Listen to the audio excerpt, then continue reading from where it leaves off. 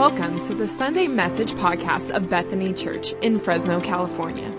We hope this message will encourage and equip you as you grow in the grace and knowledge of Jesus Christ.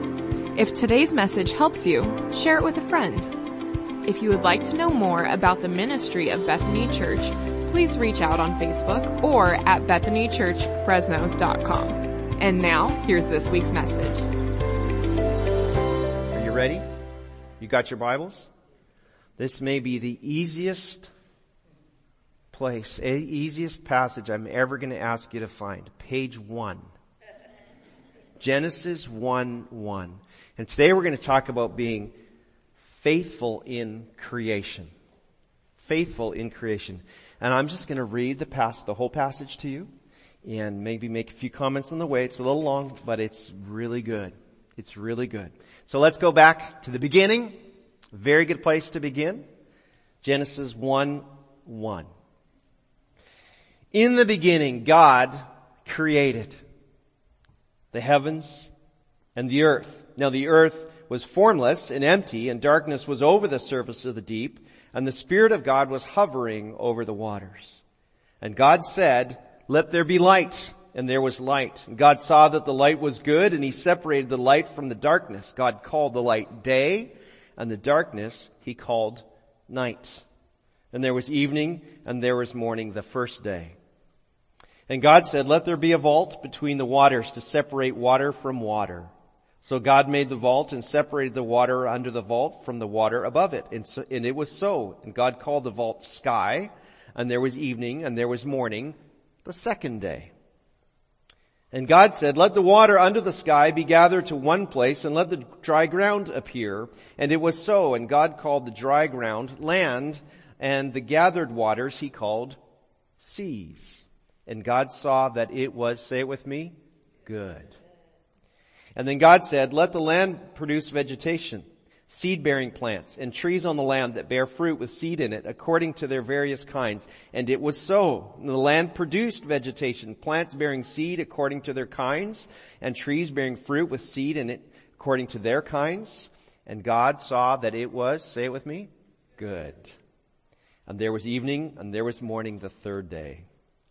And God said, "Let there be lights in the vault of the sky to separate the day from the night, and let them serve as signs to mark sacred times and days and years, and let them be lights in the vault of the sky to give light on the earth." And it was so. And God made two great lights, the greater light to govern the day, and the lesser light to govern the night. And He also made the stars. And God set them in the vault of the sky to give light on the earth, to govern the day and the night, and to separate light from darkness. And God saw that it was And there was evening, and there was morning, the fourth day.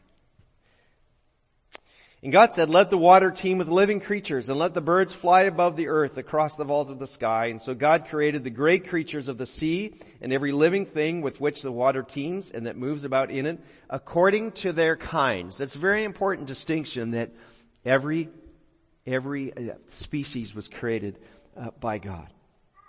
And every winged bird according to its kind. And God saw that it was. And God blessed them and said, "Be fruitful and increase in number, and fill the waters in the seas, and let the birds increase on the earth." And there was evening, and there was morning, the fifth day. All right, day 6 is coming. This is a good one. And God said, "Let the land produce living creatures according to their kinds, the livestock, the creatures that move along the ground, and the wild animals, each according to its kind." And it was so. And God made the wild animals according to their kinds, the livestock according to their kinds, and all the creatures that move along the ground according to their kinds. And God saw that it was good. And then God said, "Let us make mankind in our image, in our likeness, so that they may rule over the fish in the sea and the birds in the sky, over the livestock and all the wild animals, and over all the creatures that move along the ground." So God created mankind in His own image. In the image of God He created them. Male and female He created them. God blessed them and said to them, "Be fruitful and increase in number. Fill the earth and subdue it. Rule over the fish in the sea and the birds in the sky, and over every living creature that moves on the ground." And then God said, "I give you every seed-bearing plant on the face of the whole earth, and every tree that has fruit with seed in it. They will be yours for food. And to all the beasts of the earth and the birds in the sky and all the creatures that move along the ground, everything that has the breath of life in it, I give every green plant for food. And it was so. And God saw all that he had made, and it was very good. And there was evening and there was morning, the sixth day. And thus the heavens and the earth were completed in all their vast array. By the seventh day, God had finished the work he had been doing. So on the seventh day, he rested from all his work. And then God blessed the seventh day and made it holy, because on it he rested from all the work of creation that he had done. We thank the Lord for his word this morning. It is very good, isn't it? Well, this ancient text, recorded thousands of years ago, fully addresses the very biggest issues of our day today. Environmental responsibility, sexual identity, family, work, rest, and sanctity of life. It's all in there.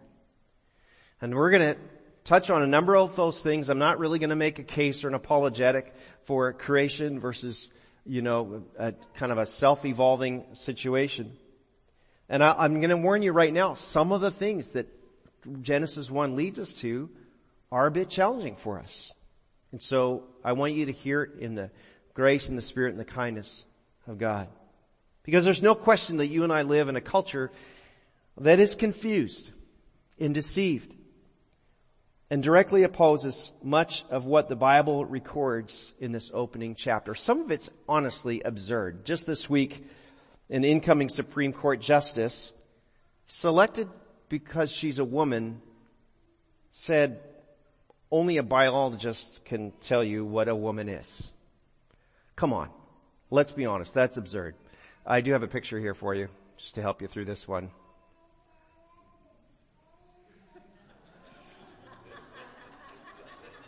Right?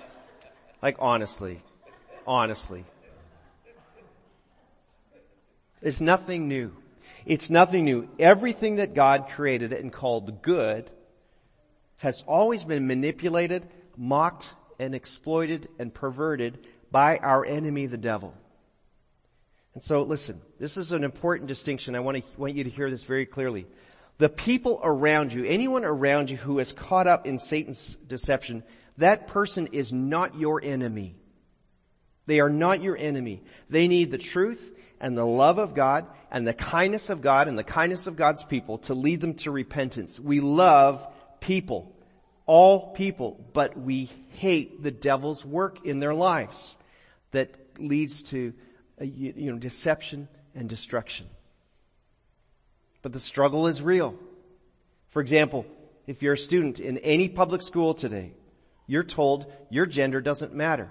In fact, if you're what we would say normative, you're somehow defective. That's the message you're receiving. You're told that anything goes for anyone at any time. And it sounds, on the surface of it, sounds very loving and very affirming. But you know very well that every friend embracing, let's say, a gender identity or sexuality other than what God has given to them, they are in personal turmoil.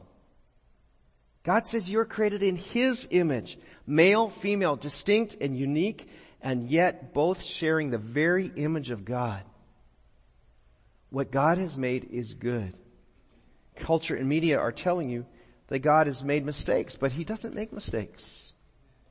What about babies? God says we should form families, that a man ought to marry a woman and they should have children if at all possible. Yet this week I read about California Assembly Bill 2223 that, if passed, would decriminalize the killing of newborns.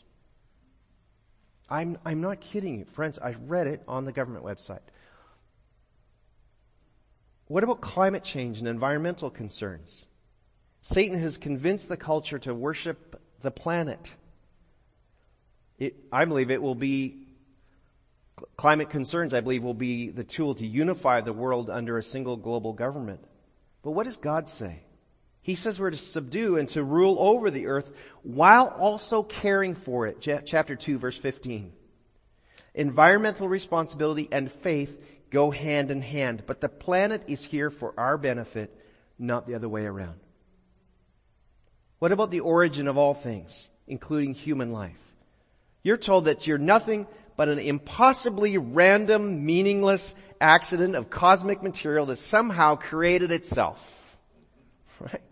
That's not true. And adding billions of years does not make the impossible possible. Instead, God says you are the result of meticulous, intentionally, fearfully wonderful, purposeful design. You are not an accident. You are the precious creation of God. You are made in His image. You are an eternal being. The world is confused. Actually, the world is deceived by Satan. And that's an important distinction. Again, for example, if your child came home from school and said 2 + 2 is 5, right? Would you get mad at your child? Would you be angry with the child? You'd be saying, who told you that? Oh, the teacher said. That's how it is now. Right? You might just go take it up with the teacher and just say, I'm sorry, you can't just make up a new truth. Right? You would take it up with a teacher who deceived them. But again, we love the deceived, but we hate the deceiver. So in light of a culture that is deceived, how will we be faithful in creation? How can we be faithful in creation? How can you help your kids and your grandkids when they're constantly bombarded by deception, bombarded with things that are contrary to God's Word?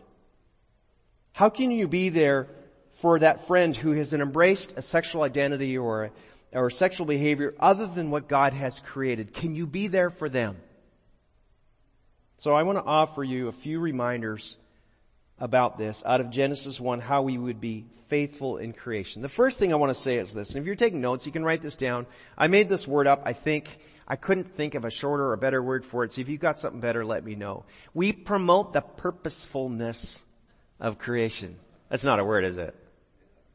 Is it? Okay. We promote the purposefulness of creation. You see how smart I am? I even know big words. So, how many of us own or drive a car? Put your hand up if you own or drive a car. Okay. So, was your car produced by a big explosion in a factory? Like, something went off and all the parts scattered and suddenly all the parts came back and came in meticulous order? No. It was designed, wasn't it? And then it was built in pieces. And then it was carefully assembled using other tools that had been carefully designed and assembled and provided. And then your vehicle was tested, and then it was delivered by another vehicle, that a train or a truck or some way it got to you. And does your vehicle serve a purpose? It does, doesn't it? You must use it for something. You don't walk into the garage and say, I wonder what this is for. Right? I know what mine is for. Mine's for going fast around corners. That's it. That's all my car's been created for. And it does it really well. Right? It transports you to school or to work, to visit your parents, go to church. It has a purpose. Everything created has a purpose. And just as your car didn't come together accidentally, it's obvious that the universe and this world and you were created purposefully by a creator. Verse 2 says this, Now the earth was formless and empty, and darkness was over the surface of the deep, and the Spirit of God was hovering over the waters. Another translation of that, the Spirit was brooding, right? Everything was made, and it has a purpose, and the purpose is to worship the Creator. And I will say this comment, this does raise the question of the age of the earth. Okay, was the earth created from nothing in 6 literal days? Or was it formed out of elements that God had made long before? I'll tell you my take after looking at things, and there's incredibly good research and websites like Answers in Genesis and other great creation resources. Here's my take. Just as Genesis 1 records God creating adult humans and a fully functioning ecology, right? I believe He created a mature universe. That's my personal conviction at this point in my life. So I have no reason to doubt God's Word. And so that makes me a literal 6-day creationist. However, neither you nor I were there when it happened. And we don't know precisely how God formed all things. And so, this is not something I'm going to spill blood over. But there's lots we don't know. For example, we don't know whether the speed of light has been consistent through the ages. We don't know. There's evidence that the speed of light has not been constant. The main thing that holds me to a young creation is that the fossil record shows evidence of violence and death. And violence and death are not possible prior to sin entering the world. And so if you could explain that to me, I might be a little bit more open to a longer age.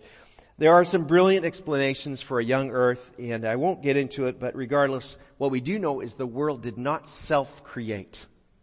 God made it. God created all things. And yes, everything God created has order and structure, and it reflects the character of God.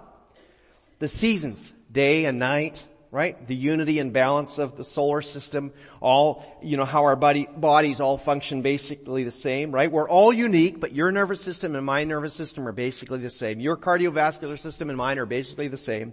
That's why medicine works. Why a pharmaceutical company can develop something like Advil, and we know it's going to work for you and you and you and you. Occasionally not you or you, but the rest of us it's going to work for because our bodies function the same.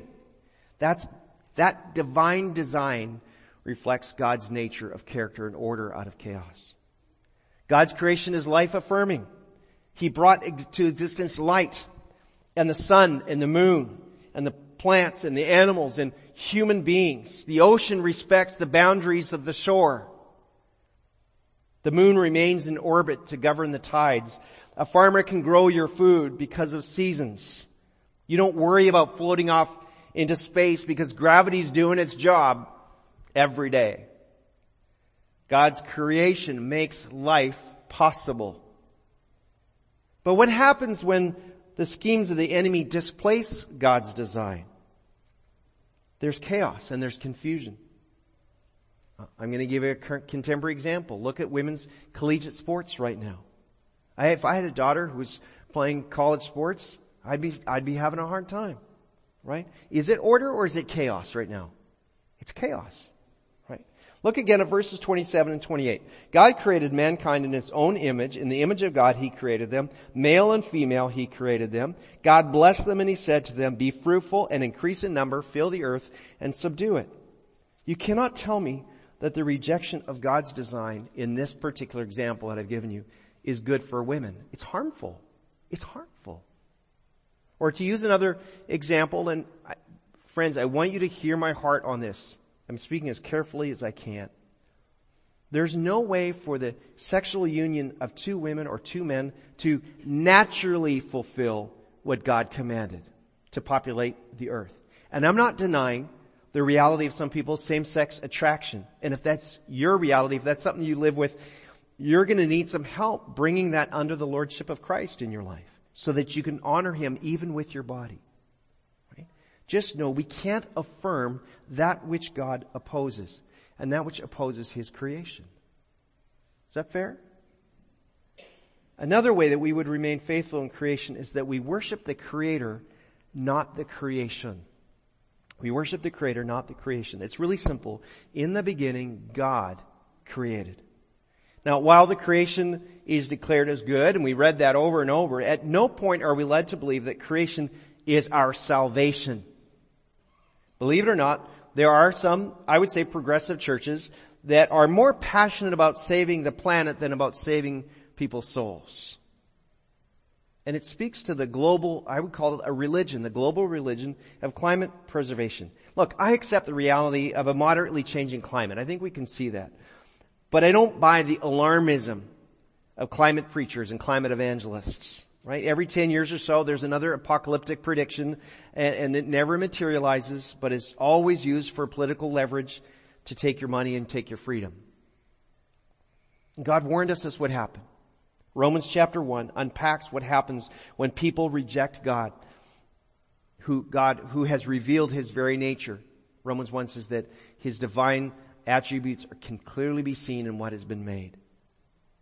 and what happens when they reject God and worship gods of their own making. Look, for example, if you've got your Bible, you can flip to Romans, but I'll read it. Romans chapter 1, verses 18 and then 24 and 25. Romans 1:18 says, "The wrath of God is being revealed from heaven against all godlessness and wickedness of people who suppress the truth by their wickedness. Therefore God gave them over in the sinful desires of their hearts to sexual impurity for the degrading of their bodies with one another." Verse 25, this is key. "They exchanged the truth about God for a lie and worshipped and served the created things rather than the Creator, who is forever praised. Amen." The lie in the garden, the serpent, the devil, came to Eve and says, "You can be like God. You will be like God." That's the lie. We're created in the image of God, but we're not gods. And so they exchanged the truth of God for a lie and worshipped things. God, who is forever praised, it says. See, God's already worshipped. All of heaven is worshiping Him right now.